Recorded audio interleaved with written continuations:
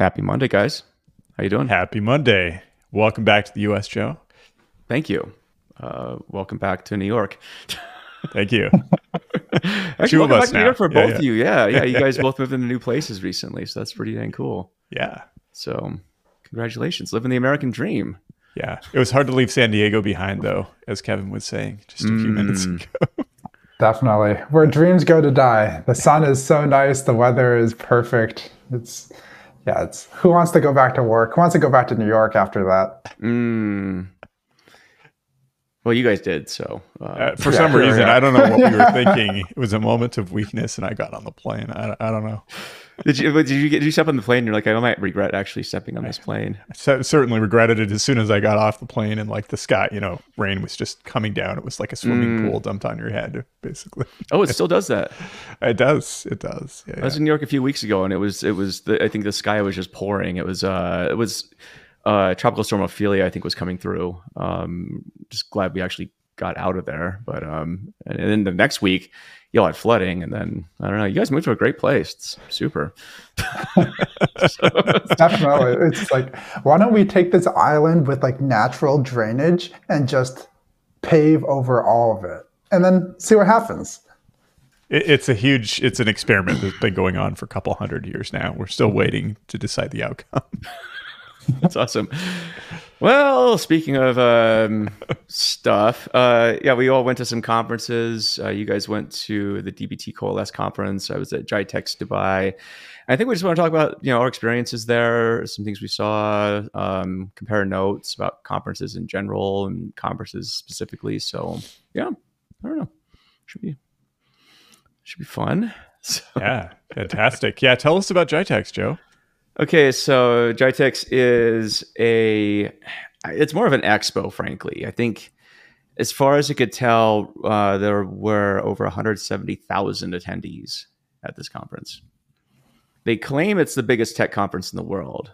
So who's they? Well, the organizers, of course. But I think it's put on by the United Arab Emirates or maybe Dubai or something like that. But they really want to put the UAE as sort of the the center of the technical universe, right? And so I actually found it came on my radar, one, because my friend Ben Taylor, Jepson Taylor's going there quite a bit. He's been there like 10 times and raved about how dynamic it was. And then it was one of the All In podcasts, with Jason Calacanis and Chamath and David Sachs and all those dorks.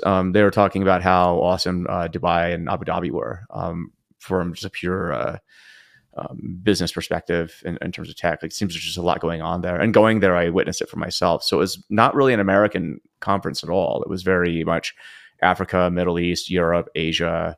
Weren't a lot of Americans there, right? At least as far as I could tell. But it's hard to tell in something that's the size of a mid-sized metropolitan city in the U.S. So, but there's just like thousands of vendors, thousands and thousands and thousands and thousands and thousands of vendors. So it was overwhelmingly big. But the big theme of the entire conference was AI. That was all anybody was talking about. And so if you can imagine, and it weren't just data vendors either. It was obviously tech vendors. You had Chinese companies selling, various types of wires and cabling and fiber and everything else like that. So everything you could possibly think of was there, right? And AI seemed to be creeping into the conversations with basically anybody you would be talking to, no matter how far-fetched that might seem. so that was fascinating to see. But it gave, what was it like? I don't even know how many panels I was on. I gave a talk there, and we can talk more about it in a bit. But yeah, so that's Gitex. So basically, in the Middle East, it's Saudi Arabia and the UAE are kind of vying for the spot in terms of like who's going to be the top dog. In terms of kind of the future of the Middle East, right? And so I heard that Riyadh, they're supposed to be doing like even a bigger conference there, and then Gitex Morocco, Gitex Africa, I guess it's called. They held in Morocco, but I think they're saying they want 300,000 people there next year. Oh wow, that's insane! Yeah, that's huge. Because obviously a bigger crowd means it's a better conference, and so. But yeah, I think you beat Coalesce by a few 100,000 people or something like that. It was big. I would say it's almost too big. I mean, to get from one end of the conference to the other maybe takes you like an hour. So it's just different. I don't know. Anyway, wow. We can talk more about that in a bit. But yeah. You guys were, I guess, in another sunny area. I'd argue probably a much more fun place. Yeah, it wasn't quite as hot in San Diego. What was the temperature, Joe? It was like in the 110s or something like that in Dubai. It's like high, about 100, I would say. Okay. What my watch was saying, but yeah, it's fun. Yeah. What were your impressions, Kevin? I mean, besides the amazing weather that makes us all want to quit our jobs and retire. Well, yeah, the kind of weather that makes you not ask about the weather. You know what I mean? I don't even know what temperature it was because you don't bother to check it. But my impressions, and we talked about this a little bit before, was, I was coming in off of last year's Coalesce in New Orleans, and a lot of the conversation was around, is this the last hurrah before the fall of Rome? Oh, it's one of those. Yeah, it was one of those, being like, like we see the boot and it may be falling. But my impression was that, maybe Rome has fallen, maybe the spotlight has shifted away from data, but it was still great, from my opinion. Like, really practitioner-centric, and the vibe was very high. Everyone that I was talking to was, yes, there's more skepticism, I think, rightful consideration about the modern data stack. I know we don't say that anymore, but let's just say the word. It was $5 now. Oh yeah, sure. There's a swear jar. Yeah, virtual swear jar. I'm just joking. Oh, no. Fine. Okay, I'll Venmo. But it felt like equal, if not more, exciting since last year's conference. Yeah, Matt, what was your high-level vibe check? Yeah, very, very much the same. What I would say is that the excitement has shifted just towards what are you actually doing in your job versus here's the latest and greatest thing. I think maybe a few years ago, Coalesce felt kind of like an investor conference almost. Like, yeah, there were lots of practitioners there, but it was all about like, what company am I with and what was the last round they raised and what is their valuation going to be next year? And hey, get on board with the latest, hottest startups that you're going to use in your job because we're all modern now. It's the modern data stack. Whereas now people were just there because they want to get better at their jobs. It's like there's a sense of technical maturity, but also a sense of like really improving on top of the stack that we've adopted. That was kind of my vibe. So is that the fall? It was remarkable. This might be the corporatization of Rome or something. Like we're in the post-startup era. I mean, because it seemed like this is a good thing where people are actually getting value out of the jobs that they're supposed to be doing versus, we're carpet bombing the startup world with a bunch of money so you can start a bunch of tooling companies, right? I would say the latter is where we're going to start seeing the effectiveness of everything that is building up over the last few years. But I guess it depends whose Rome you're talking about. So. Are we Byzantine Empire now? Hard to say. It's there is a remarkable lack of, in contrast, I think, to your experience at Gitex, Joe, like AI didn't come up. Oh, interesting. In the keynotes. I was going to ask. Yeah. Yeah. But I was trying to catch Tristan's keynote on YouTube this morning at 3 a.m. when I was awake with jet lag, and then I fell asleep. No offense, Tristan. It's not you, it's me. He's actually going to be on the show in a bit. So, but yeah, I mean, it was interesting because it definitely felt like, DBT's trying to tackle the complexity issue.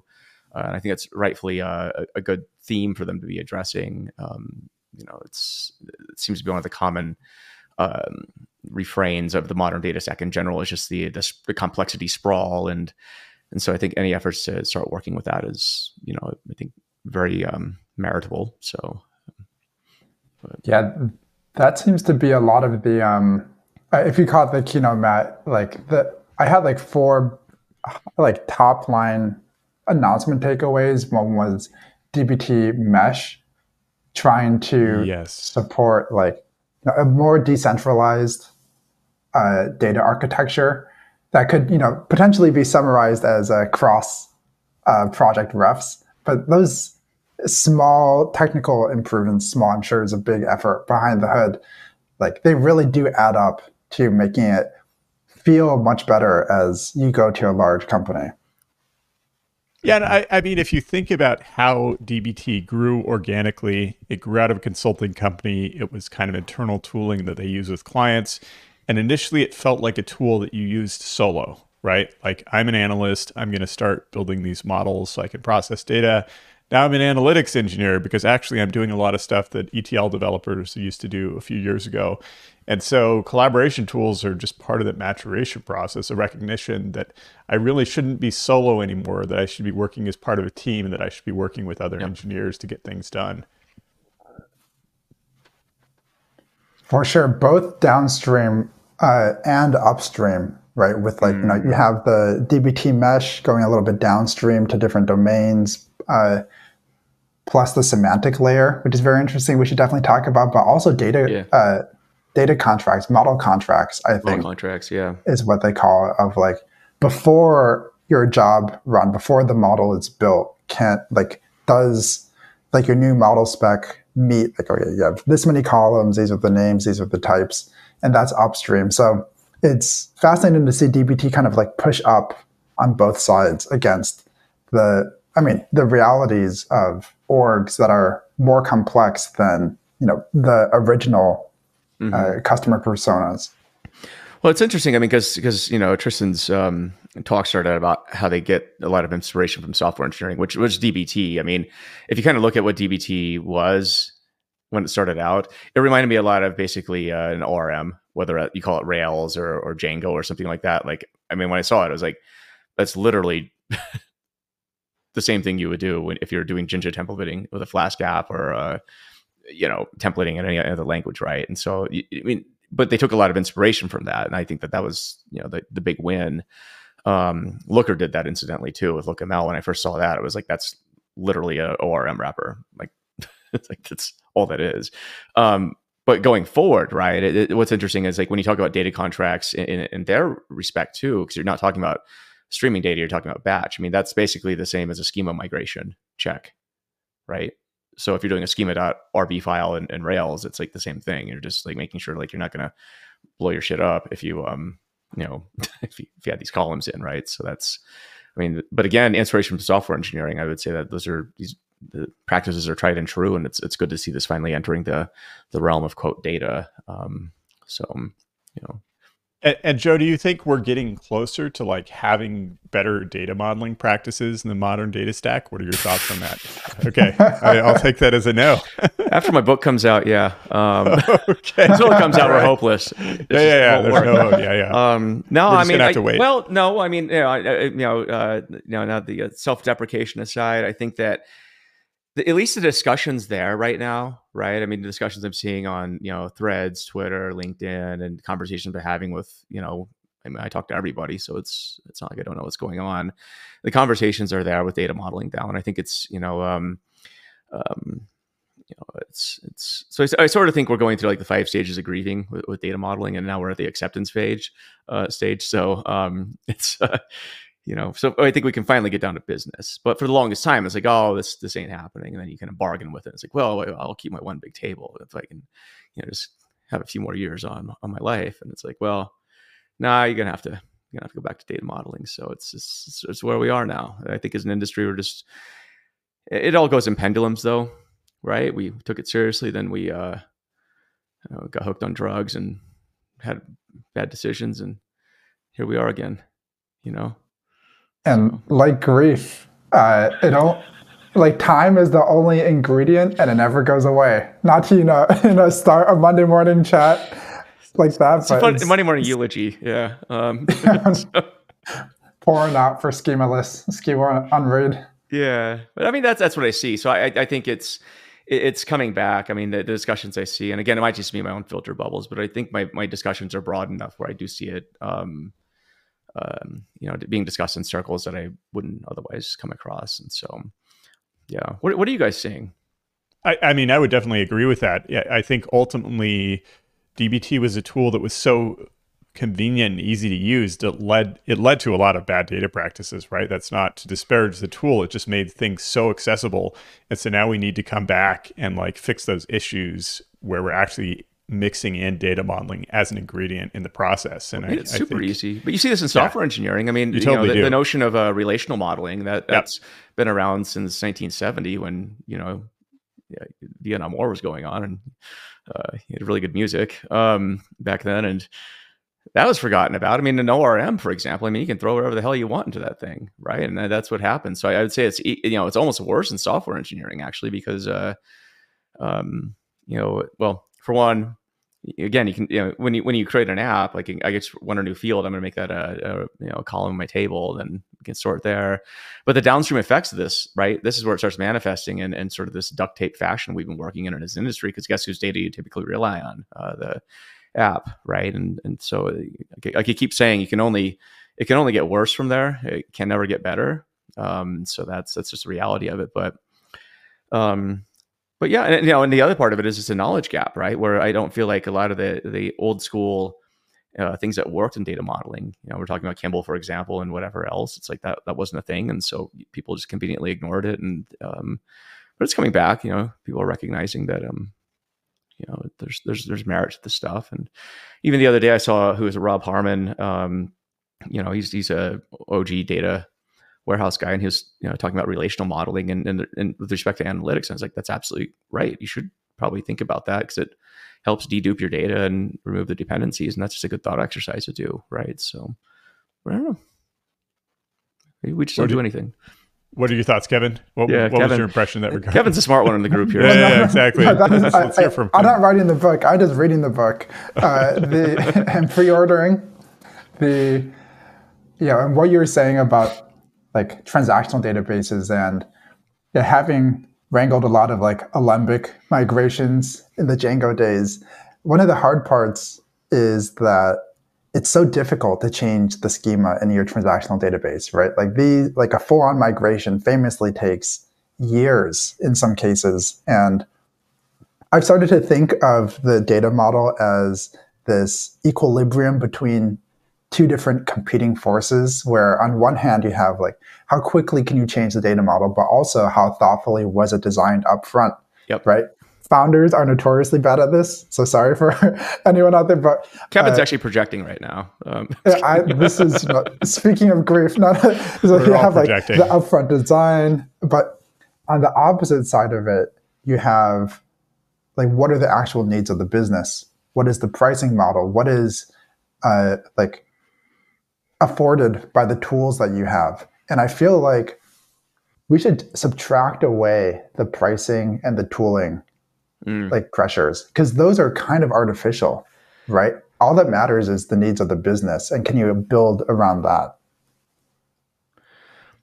Were these some of the discussion points then at Coalesce? Like, because you talk about things going back to kind of more practitioner discussions. What were some of the practitioner discussions that you were hearing? Was this a part of that, or were there others that stood out to you?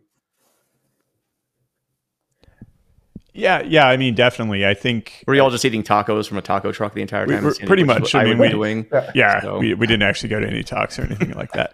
No, in a couple of different discussions I had, I think there's definitely a focus on, and this is something we've talked about a lot, Joe, more generally, but just the development of best practices. And so, Hadoop, we kind of tried to reboot the entire data ecosystem and pretend that nothing from the past existed.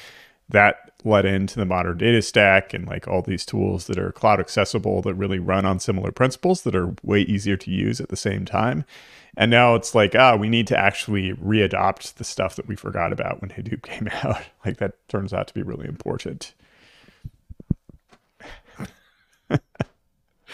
Yeah, there's a lot of the talks that I went to, like, Nicole and Adam at Bluecore talking about, using dbt and BigQuery to scale up like separate builds per customer, because they have tons of different customers. And ClickUp2 had a great talk about using Hex as a sort of command and control center for their data. So actually, like, being able to have a kill switch for long running queries within Hex that interesting. When we zoom out a little bit, and same thing with Ramp and Materialize. Like Ramp has this cool use case where they have risk, like detection, fraud detection that they prototyped in Snowflake. And as a credit card company, you can imagine why this is important, but they shifted it over to a real-time use case. So if we really zoom out, it's like Bluecore talking about scaling up one build per customer, a command and control center, having a real-time use case. It's like, at least for these three talks, how did they patch up the gaps and the limitations of like their more foundational tools, Snowflake, BigQuery, dbt, with other tools and other processes? And I think as we like grow into this mature era of the modern data stack, or whatever we choose to call it, which will probably be something different, it is again about like how we're actually using the tools. It's not about Snowflake or dbt is going to solve all your problems. It's like, how do I actually build my customers correctly? How do I manage long running queries? How do I manage out of control costs? Yeah. So hopefully this is topics. Yeah, they are all very important topics. Yeah, and it's very refreshing to get to this point, honestly. Yeah, and notably not about AI. Not about AI. Yeah, it's funny that I think that's true. I mean, did we hear anything about AI at this conference? Is Metaplane going to come out with a new AI tool next week? I mean, I did see. Sorry if this spoils anything for the DBT team, but a friend showed me a photo that they took. Like someone from DBT was presenting, and there's a little widget on the bottom right-hand side that said "Ask AI." I don't know what that is. They didn't explain it, but we'll see. We'll see. Interesting. Yeah, at Gitex, AI was all anyone was talking about. Like it was. So I spoke on the main stage, and then that was about, what were some of these talks? So they basically, like, as a speaker, they just give you a bunch of topics to talk about, and they basically just stuff you into like as many talks as you could possibly do. I actually had to tell them like I'm not that kind of guy, I have standards, so don't put me out like that. So, but it was still like a lot of panels and a lot of talks and fireside chats and stuff. And thankfully, Ben Taylor was on two of my fireside chats, or I guess Jepson Taylor now. Sorry, Ben. But he and I are like, we're super good friends, and so those are pretty good. But even then, like, how I am. I mean, I can be a bit curmudgeon-y with this kind of stuff. I mean, I come from an ML background, and I've always been very. I've seen these hype cycles before. This one seems eerily reminiscent of the others, where there's, a ton of promise, and then I think it really comes down to delivery and execution, and that's where I was just arguing, like, if we're not building the right foundations to make this succeed, I know what's going to happen. I've seen this play out before. But you contrast this though, right, with all the other talks out there, right, in the panels, and it's like, AI it's just going to change everything, and you can just magically plug this into your company and it'll just work. And I was like, I don't know what companies you're plugging this into, but the ones I know of, the ones I live in reality, right? That's the world I live in, and the last day I was just on this panel, and I got a bit snipey with the panelists, because they're like, singularity is coming, and it'll, artificial general intelligence will be here in 2030. And I'm like, okay. And you know how I can be, especially mad. It's just, I definitely do. you know me when I get that look on my face and I'm just staring off into space, or I'm about to say something that I might regret later. Yeah. That happened, and so and then. Yeah, so I just had to kind of, I don't know, just lay it out there like this. This is all great. Most corporate data sets are absolute hellscapes. So unless AI can like figure out how to solve that problem, I think we're, and you can barely do BI on top of this stuff, let alone large language models and generative AI. I'm like, I don't know what world you live in where you think this is going to be a great idea, and it just magically works. The world I live in is where you're going to have to get a lot of things right for this to work. And so that was the theme of a lot of talks. In fact, though, it was funny because a journalist actually wrote about my rants in an article. And they're like, I thought that was pretty cool. They did a really fair job of it, but I didn't see anyone else getting written about, for instance. So, but it was just, I think I just had to take that, I guess in that case, a very contrarian, but I think realistic perspective with AI, because I just saw so much hand waving and highfalutin, just, I wouldn't say the word nonsense, but I will say it. It just seemed very, it seemed like people had a motive for saying this stuff, like they wanted to sell something to you, for example. But it's what's also interesting is in the Middle East now, you're seeing these the governments are they have whole AI ministries now, right? So it's something they're taking seriously. They want to evolve their economies, probably away from petrol and stuff, and they're looking at technology and AI as initiatives to to pursue, and more power to them. I think that's an awesome thing. My whole thing is I'm probably the most bullish person you'll meet in terms of, I think, the long-term impacts of AI. I'm just also probably the most short-term realistic person you'll meet as well, because I know how hard this stuff can be, right? So it's not mutually exclusive, but it is interesting to see again, every vendor, whether it was, there's a lot of drone vendors there, for example, like just crazy. And that's actually like the cool stuff, right? Like that's where ML actually works, is all computer vision and sensors and stuff. Those are the use cases I'm bullish on, where it's like anything with unstructured data, like that's dope. Go for it all day. So it was interesting. Robots, a lot of robots there walking around. Yeah, without digging in, I don't want to go too much into any conflict that's happening in the world right now. There are actually several. And the terrifying thing is to see how drones are used in the field and how this technology is like impacting all kinds of things in terrifying ways. And I'm kind of afraid of AI in that respect as well. I'm not expecting the singularity. I'm not expecting it to take over, but I'm just terrified. I don't think you need it.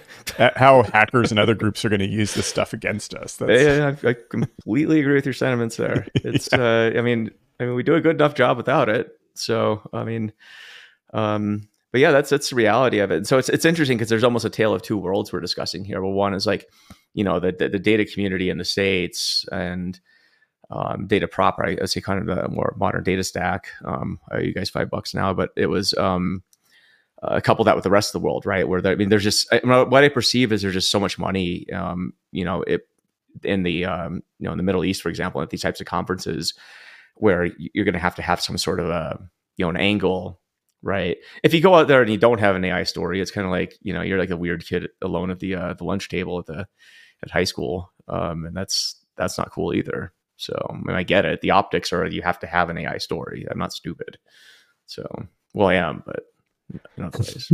Well, we're settled up on the $5. I think Matt's going to leave this with $10, and I'll buy you a drink or something. I don't know, or you can buy me a drink. Wherever we are now, I think we both said it a few times. I mean, yeah, $10 in New York might not go very far, but no. This isn't a great analogy, but it's making me think of when watching Oppenheimer.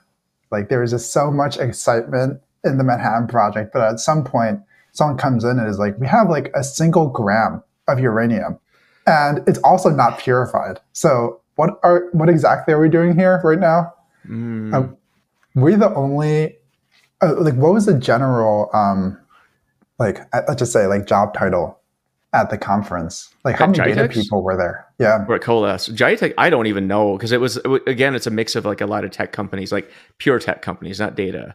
Right. And then you had, your big vendors like Snowflake, AWS, Databricks were all there. I think Databricks was there. Snowflake was definitely there. And then some ancillary ones like Vast was there and stuff. And so, but it's hard to tell what the titles were. I think it was a lot of salespeople, to be frank. Right. Mm-hmm. So I don't know who the buy side of that equation was, but there was definitely a lot of, you can spot salespeople a mile away. They all wear the same suit. Right. Yeah. I mean, so as far as I could tell, it was an enterprise salespeople, but it was interesting too. I think like a lot of chief data officers, so I was at did some roundtables, like Zhamak Degani and I did a roundtable, kind of the evening of the conference with a bunch of chief data officers from like Africa, Middle East, and that kind of thing. And that was interesting, just hearing the, kind of getting an idea of the challenges they're facing. And lo and behold, the challenges everyone faces, no matter where you are in the world. It's like getting buy-in from the business on stuff. winning with data, getting more value from your data, and all that stuff. I mean, these are the same, arguments, criticisms, or I would say problems I hear anywhere I go in the world, and I've been everywhere in the world and talked to probably most people, and it's like these are the themes. Nothing changes, and so that's I spend a lot of my time talking to chief data officers of very big companies, right, and CTOs of some of the biggest companies on the planet, right. I mean, that's what I spend a lot of my time doing, and again, same problems, but different opportunities, though, right? I would say, like, one of the people I talked to, CTO for one of the largest oil companies in the world, and this person was doing a lot of interesting stuff with automations and sensors and stuff, right? And and electric vehicles and charging stations and all this other stuff. So it was very interesting to get that perspective of how that tech and data is being used in the wild, and to solve because the oil industry is evolving, right? It's not like we got a lot of it left. So these companies ain't stupid. They're moving more towards other sources of revenue. But it's interesting to see how tech plays a role in that, right? So, but that's the makeup of the people, at least that but again, 170,000 people plus whoever else is there. It's like it's going to be hard to meet everybody. So. Let me ask you this. I mean, there was a lot of hype. Were there any announcements that were kind of stand out where they were about AI or some next generation technology, but they actually seemed very concrete and very potentially impactful? It was hard to say, right? Like, I don't know. I don't think I'm smart enough to figure that out unless I dive into it, right? Because everyone can talk a big game, and I just learned, like, it's always the details. And I don't think I'm smart enough to know that, or I don't have the access to understand what was actually working. So yeah, I don't know. But it really is like the tale of two worlds. I imagine that there's some companies where the CDO and CTO went to Gitex, and then head of analytics engineering went to Coalesce. Very likely. Yeah. I mean, how many people are at Coalesce this year? I heard it was 1,900 or so. I don't know for sure. I don't know what the official figure is. Interesting. Right. And there was a police chief conference happening right beforehand. And it was interesting to see, people walking around with Oracle on their lanyards. So yeah, I noticed that too. I'm like, wait, what is this conference even? And it turned out to be a police chief conference, and Oracle was there. Huh. All right. I don't know exactly what International Association of Chiefs of Police. Yeah, it was happening at exactly the same time. Maybe it started a day before, but yeah, let's just say different. That's the third world that we're talking about. Yeah, very different worlds. Interesting. I know one of them. I know a chief of police here. Maybe I'll go ask him if you want. So that's interesting. Let's take some audience questions here. I can't, somehow StreamYard's not letting me show these on the screen, so I'll just read them out. But let me see here.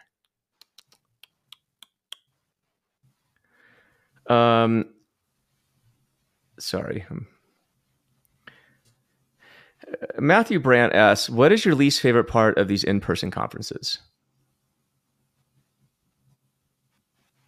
I guess it is the hype sometimes, right? There's a lot of really interesting stuff going on. There are very concrete product announcements. There are new companies every time, and a lot of that stuff is very interesting.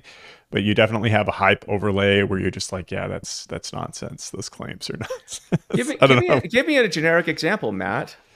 I would more, let's see. So a lot of the AI claims, right? Like, I'm very skeptical of. I think people will figure out how to use AI and analytics in a way that actually makes sense. But we're still seeing claims like large language models are going to replace all your analysts and such. If you walk around and talk to enough people on the trade floor amongst vendors, you'll hear those kinds of claims. And yeah, I find that a bit irritating. Yeah. What are your least favorite parts about in-person conferences, Kevin? This is going to sound like a really cheesy answer. It's like when you ask for someone's weaknesses in hiring, they're like, I work too hard. But but like the big struggle really was like deciding what to do and working with the FOMO. Like, Tuesday night, there's, six, maybe 6+ independent events going on. All of them sound fun. And you know that you're going to have a great time at each. Same thing is true for all of the talks, like the parallel talk tracks. Yeah. Not great. Would love to go to as many as possible. Which events or which parties did you end up going to? Well, we threw one on Monday night. Yeah, the fun one. We had one on Monday, which was a lot of fun, I think. Spent a lot of time meeting new folks. Shout out to Jared, who works at the Indiana Pacers, and sat down for like an hour just learning about what it's like to work on data at a franchise like that. That's the kind of conversation I love from these conferences, is just like going down to the nitty gritty and really learning about someone else's like world. I think is a fun part of working in data, is that yes, you can talk about the technical specifics, but when you go up one level, it's like you can learn about a whole different industry. I think that's, I mean, the question was our least favorite part, but I think that's one of my favorite parts about conferences, is just talking to people that I normally wouldn't get to talk to and getting to know, kind of what their world's like. Because I always find that interesting, right? It's because, we all operate in our own universes or multiverse, whatever it is. But there's a lot of them. There's a lot of them out there. And there's a lot of practitioners. There's always interesting stuff happening, right? And so I think that if you can't get your pulse in that kind of stuff, I mean, it doesn't do you any favors. I think that's the perfect opportunity, because unlike virtual conferences, really, right, where it's hard to interact with people, I think, especially the kind of the after conference events, like that's really, I think, what makes it fun. Like I typically anymore, I show up to conferences without getting a pass. I'm going to do that reInvent next month. I'm going to go to, Gable, Chad Sanderson's company. They're having a, kind of a launch party. I'm going to show up just for that, right? Because Chad's a friend, and want to go support everybody, and it's good to have like 20 beers with people that night. So, but why not, right? So, but that's what makes it fun. I mean, we had that, in Vegas, Kevin, in June at the Snowflake Summit. I mean, I just showed up that night for the giant rooftop happy hour that we were all doing, and that was a blast. I mean, it was like the who's who of the data world was there. Like everybody was there, except the ones that were Databricks. But yeah, the like you and Chris coming in the last minute at VIPs. It's so nice to reconnect with people, and I think Coalesce does a really good job of that. Honestly, is like I know that Matt and I were like two electrons where you go everywhere except for right next to each other, but it's just a lot of friendly faces, and met new people too that you only see in a box. Yeah, like us right now. Yeah, here we are. Yeah. Well, I mean, with Coalesce in particular, that really was the refreshing thing. And it was really nice to see people who actually work in data. Because, Joe, your description maybe 2 years ago or even 1.5 years ago of reInvent was that it was just a bunch of vendors talking to each other. And that's no one's favorite type of conference. But that was right after COVID, too. Right after COVID. reInvent, like this was literally like everyone went back, and it was, I walked into the hall and I was like, this is so sad. This is so sad. There's no customers here. All the vendors are just like talking to each other, and that's about it. I'm like, it was, if that would have, but I think that's changing though, obviously, right? I mean, stuff like Summit customers are coming back, and reInvent this year, I expect there'll be a lot of customers, and that kind of stuff. And there better be, I don't know, I don't really care. Actually, I'm not showing up for the event. But yeah, it's an interesting one, But you said the Coalesce is more like a community event this year, right? It didn't really feel like it really felt that way. Yeah. Yeah. It really, I mean, there were lots of great vendors there, but their focus was more on how can I help you to actually accomplish what you're trying to do, which should always be the sales focus. But I feel like over the last couple years, post Snowflake IPO, data hype era, it was all about how they're the greatest thing ever and they're going to change the world, right? And we've shifted beyond that, and just talking to people about trying to develop their careers who've now been in it for a couple of years, and they're like, okay, where do I go next? How do I get better at this job? How do we solve problems with data in our company? How do we get better at sharing data with our customers and with our partners?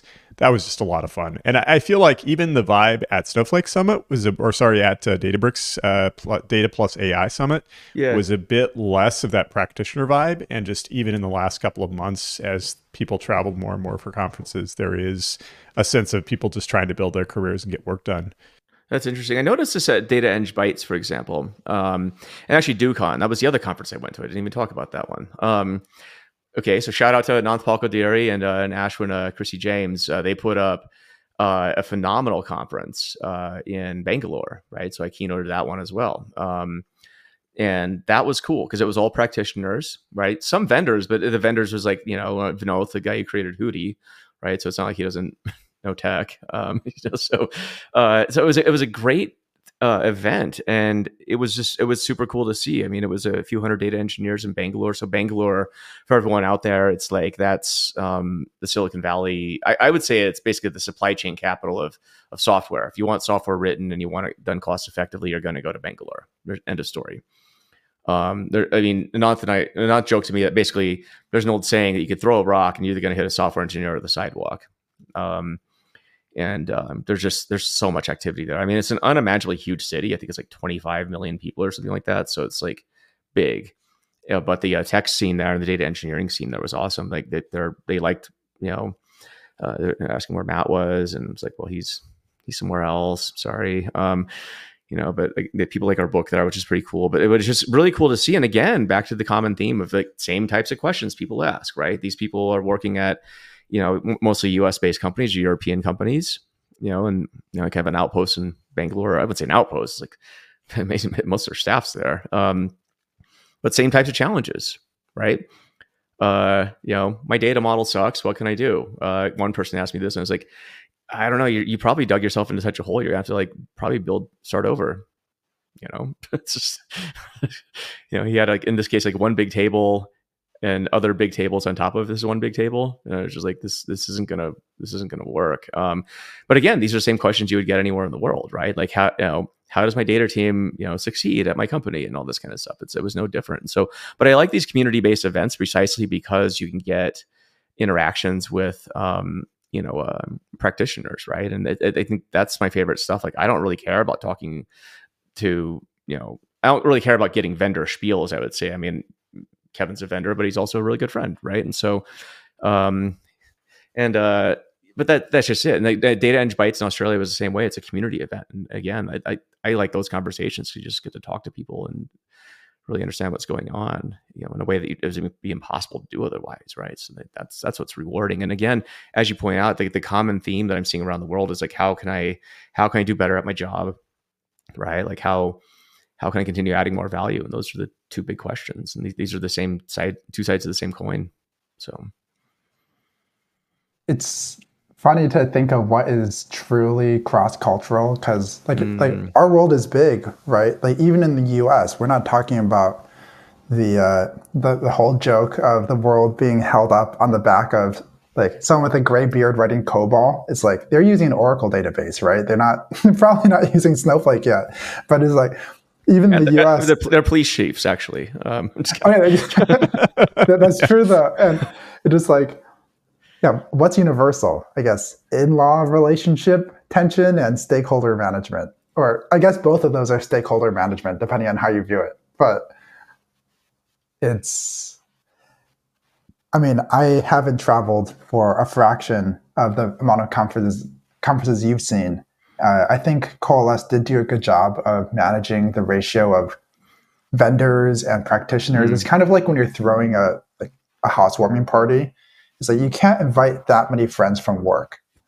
And the ones that you do invite have to pass the vibe check, because otherwise you have 20 people in a corner just talking about work. Yeah, that sucks. And then it's not fun.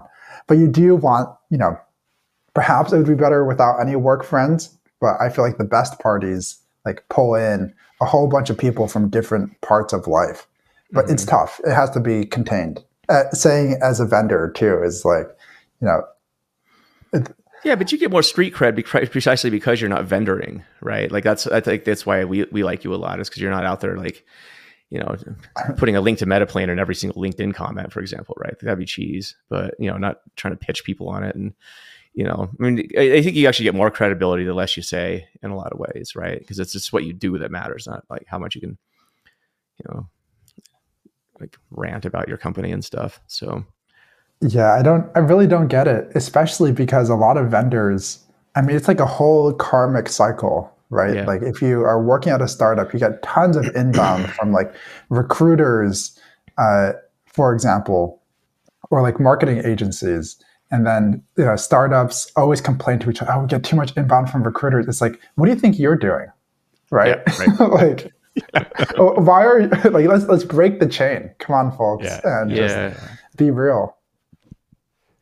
Well, I got to say too, like DBT, I think they do a really good job at balancing community. So, I mean, we have the Joe Reese DBT Roadshow, for example, right? So, like, we've done this in several cities, and I think we'll continue doing it. But it was they've always done a really good job at balancing. I would say putting the community first. It's supposed to be obviously an event where to drive interest in the cloud, DBT cloud, but at the same time, they do it in a very tasteful way, right? Like I'm not supposed to shill. I don't shill anyway, but it's one of those things where we can promote a good discussion. I think in tasteful ways bring up, their offerings, but I think they do a really good job at making sure that it's not corny. Like, cause I don't do that crap. Like if it was me, like going out there and, basically doing a monologue, right? Like that's not going to help my brand at all either. Like that's exactly the opposite of what I'm about. So, but I work with them precisely because they're very mindful about the community aspect, and that's what I like. And I'll work with a lot of people for that reason, because I think a lot of people want to be overtly shilling and stuff. And that's just not what I do. You can find other people that do it, but like that's it's not that kind of guy. But I think they did a really good job. So what you're saying with the conferences, I think definitely rings true. So it's dope. That DBT did a good job. One last thing of like, I always try and measure a conference or really any event as like, how do you feel coming out of it? Yeah. Right? Like, do you feel like you're a bag of money and people wanted some of what was in that bag? Or do you feel like more energized, more connected with your work and the people that you work with? And coming out of Coalesce, I would love to hear how you feel, Matt. Like I feel fired up, honestly, of like, I'm very lucky to work in an industry with you two and a whole bunch of interesting, very kind, like smart, well-intentioned folks. And you can't say that for every industry.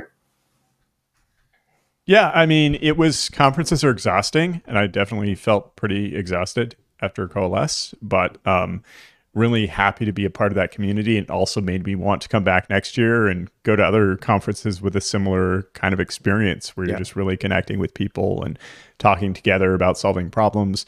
And where even though there's the sense that, maybe every startup is kind of competing with every other startup for rounds of funding and other things, everyone's working together at the same time. There's a sense of collaboration in spite of the fact that everyone needs to get out there and make a living. Yeah, I mean, I think more than ever, actually, all the vendors need each other, because the ecosystem, you just can't have one vendor in a category. That's not how categories work, right? You build a category by having social proof of other companies in a category, and so you think everyone more than ever needs each other, right? But it's sort of like Hunger Games versus Woodstock, or Rainbow Gathering or something. But it's We'll see. Actually, Mike Nash has a good question. Do you find that conferences help creative thoughts and ideas too, like workflows, products, businesses, etc.?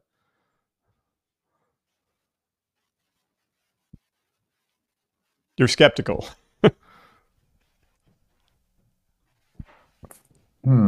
For me, I feel like it's a you get what you give sort of situation where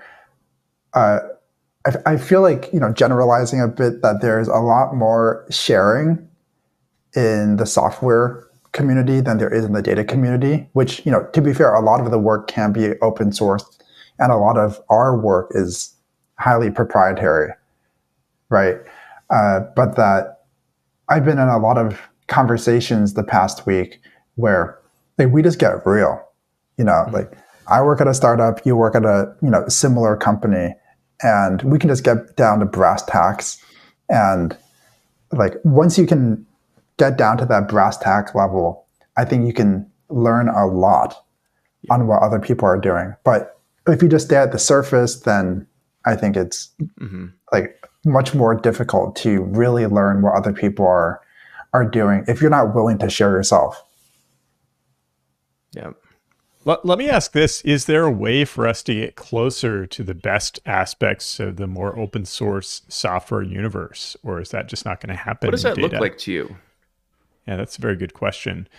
I think part of it, one thing I've said before about open source is that when you start to view open source as a component, you're probably going to be more successful in your business than if you just view open source as your business. Here's this one piece of open source and I'm going to sell it to people.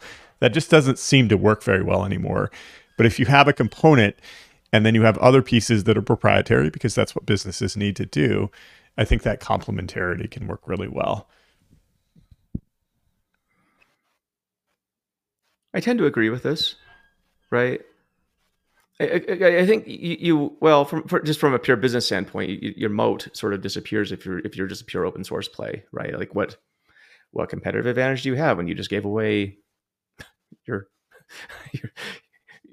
like the golden goose, so to speak, right? So I think you should definitely hold a few things close if you wanted to make a business out of it. If you want to make, I would say it depends on what you want, though, right? Like you had Max Howell on the show a bit ago, right? And he's working on DEWCon, and he's a guy who created Homebrew, right? So I think he's a good example of somebody who wrote the most popular open source package, arguably ever, and made absolutely $0 off of this, right? That's why he's doing T.XYZ, so open source can creators can get remunerated for their efforts. And so, but to form a company around that, I would say, especially in this day and age with just the turbulence, I don't know, go for it if you want to, but I think it's just a trickier play, just because I think we've seen what happens. It plays out, and the problem is, it's a classic. You are in some ways competing with yourself if if your open source is that good, right? And so I think that's one of the challenges that quite a few open source vendors face. So you have to double down on what's a competitive advantage that people are going to pay money for. Like Spark is a really good example, I think, of where they got it right? So Databricks, formed as a way of packaging Spark and selling that to the masses. But like, if you ever tried rolling your own Spark back in the day, that sucked. So definitely not fun. And I think a big unspoken theme at Coalesce was DBT's feature announcements around cloud. Yeah. For example, column level lineage, DBT Explorer, being able to deploy to cloud from the CLI, where they're in that tough situation you mentioned where they're competing against themselves. And their core is awesome. It's awesome. Exactly. Like what got them here, and DBT deserves a lot of credit for building a lot of the trend of software best practices to data. But this is an old thing that we've been talking about, but now they're competing against what got them to this point. Mm-hmm. I think that they were going in the right direction in terms of making cloud super compelling, though. Mm-hmm. Well, yeah. And I mean, the podcast I did with Tristan too, I mean, it's not like he's unaware of the complexity of DBT. I mean, he mentioned 38,000 models at one company, and there's probably companies with bigger model sprawl, but it's like they're well aware of this fact, and that's not a healthy hygienic practice that you want to continue with your customer base. So I mean, I think it's. So I mean, I was glad when he mentioned it, and then it's, I mean, I think they're making the moves they need to make. It's just.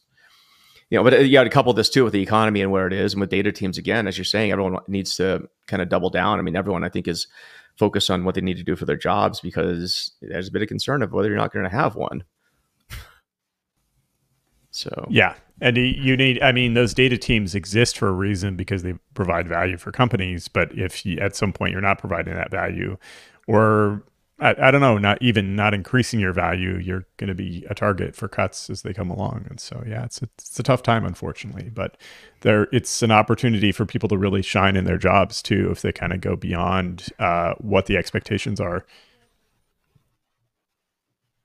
Yep.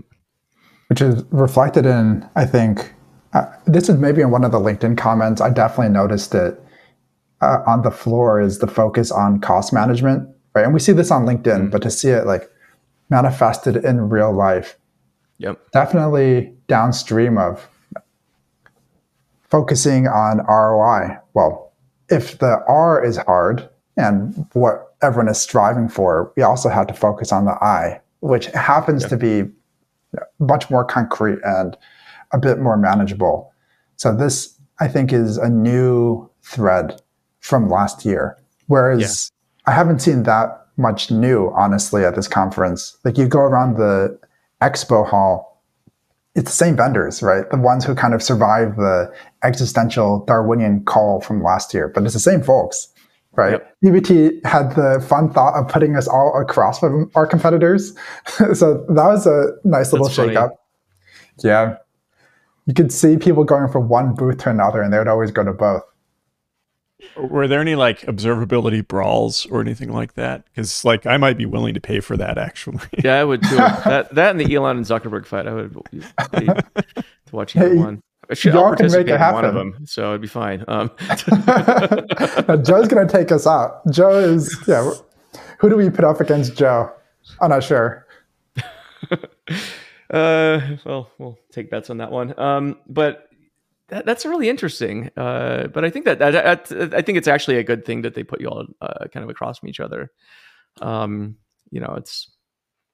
I think it's part of the community thing, right? It's like you all need to learn to get along too, and for sure. I think there's some merit to an approach like that. So Mike Rogoff said observability probably equals a lot of staring at. He's a very literal person, it looks like.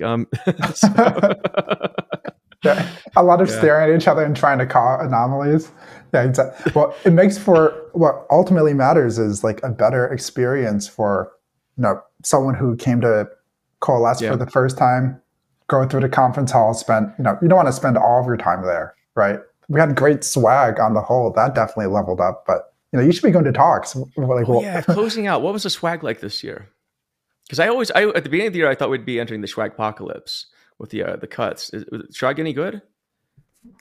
I think vendors are figuring out that you want to do things like offer headshots, for example, which Upsolver was doing, or offer really good coffee, espresso, or other coffee drinks. Because when you go to a conference, that's the stuff you remember actually. Like, oh, I got this really cool headshot, or oh, the food was really good at that conference, which by the way, it was the whole conference. Or I needed some coffee and I found it at this one vendor and I had a conversation with them. Cool. For the most part, we don't want throwaway t-shirts and such. I think. Like stress balls and stuff. Yeah. I mean, the amount of like environmental waste I imagine at conferences is crazy. Like, I don't know. I would say it for all you vendors out there, like, please be mindful of the swag you're producing. Like most of the shit gets thrown away. That's the bottom line. And it's like, it pollutes. It's disgusting. We don't need more yo-yos or any of that crap, or pens, right? I mean, I think you're talking about experiences. I know it's at Gitex, like they had like some booths of like, gourmet food with espresso, and I'm like, I'll stop there because the vendor hall is like, you're gonna be waiting an hour to get a pizza there, so it's not fun. But yeah, I think the swag's that's an interesting, because I always kind of use it as an anecdotal barometer of where things are. If the swag's over the top, then things are good. But if you're focusing now on experiences, and Ramona says except for socks, right? I actually do like conference socks. They're kind of what I wear a lot. But yeah, it's pretty cool. I'm glad people are back though. Just focusing on the experiences at the booth. I had I remember one time at Big Data London, I went to the wrong booth. I thought it was a different one, and I ended up getting like stuck there for 10 minutes while this guy's trying to demo, and it was a bad demo. He was just clicking around, showing me the whole menu, and I'm like, so finally, I thankfully saw a friend and was like, "Hey, like, I gotta go now." But so also vendors don't do that. It's not a timeshare meeting, so it's with the demo and with swag. I mean, and with being vendory with outreach and stuff. It's like, can we at least hit the bar that we like? Can you make some swag if you're gonna go down like this environmental waste route? Make some swag that you'd want to wear outside of a gym, right? Yeah. Who doesn't need gym shirts? But you probably don't need 100 of them. I have 100 of them. I would have bet that you had at least like a couple hundred. My wife kills me. I get new shirts all the time from people, and she's like, "What? Can you just tell people to stop?" And I'm like, I like shirts. You can't say no to a good shirt. No, check out Estuary, by the way. But yeah, man, yeah. We'll see what the next year's conferences are like. I'm very curious what reInvent's going to be like and the whole vibe there, right? So I think that's going to be an interesting barometer. And then, of course, next year, early next year, we have Data Day Texas, right? And that's going to be a fun one. So you should show up to that one, Kevin. That one's a good one. It's awesome. You should. It's very small. Yeah, it's very. There's a lot of camaraderie there. It's a fun one. Exceptional. Yeah. Mm-hmm. Well, cool. I know we're at time. I know everyone's probably got meetings to get to. And yeah, thanks to the audience here. It's fun seeing everyone back here. We took last week off. Anything you guys want to talk about or announce? What's coming up next few weeks or months or whatever? Nothing, Kevin? All right. Well, not at the moment. I'm just happy to not be traveling for a while. How about you, Joe? Well, next week I'll be in Toronto, giving a talk at the DEMA conference in Toronto on Friday. And then the next week I'll be in Helsinki, giving a talk there at the Agile Data Summit. So that's going to be really, really fun. After that, I'll be in San Francisco on the 16th of November, speaking at a meetup with Coactive.ai, really cool guys. And then after that, I'll be at reInvent. And then we'll see what December holds. I may or may not have a lot going on, but we'll find out. And then January, Data Day Texas. And I think we got a bunch of other stuff, Matt. So yeah, anyway, stay tuned. We have one announcement. Yeah. Go for it, dude. It's not for me or Metaplane, but my good friend, Dr. Joy Buolamwini, founder of the Algorithmic Justice League and a Netflix documentary, just is launching her book on unmasking AI. And she's coming to New York next week. I think you can pre-order it right now. It might actually already be released. But Joy does such amazing work on algorithmic bias and relevant to our conversation earlier. Like, yes, data can be used in many harmful ways, but it can also be harmful even when we have good intentions. So I would definitely check out her work. I'm eagerly awaiting to read it. That's cool. So a little plug-in for our friend. Yeah, shoot me a link. That sounds awesome. I'll go check that out and read it. Maybe have her on the show. That'd be fun. So that'd be great. Yeah. Yeah, be even better. So a friend of Kevin's is a friend of ours, except Mike Rogoff. I'm just kidding. Joy when is Mike coming on again? Yeah, he needs to get on the show. Yeah. Awesome. Well, yeah, thanks to everybody. Good to see you again, Kevin. I always feel like it's just you're born of the inner circle, so it's always fun to chat with you. Yeah. Anyway, Likewise. We'll be back next week with who's on next week here. Yoav Cohen's on the show. He's from Satori, so I'm not sure if he's going to be calling in from Israel, but we'll find out soon. I need to figure out the logistics of that, given everything that's going on. So should be fun. But yeah, after that, who's on next week? After that, we got Nadine Farah from One House. It's gonna be dope. So yeah, good stack of people showing up here. The Joe Reese show, we have Matt Sharp and Chris Brosso. Their interviews is gonna be dropping this week, and otherwise everybody heads down working on some courses. So anyway, I know we're over time, so we better get going. But anyway, good to see everybody. Good to see you both. Take care.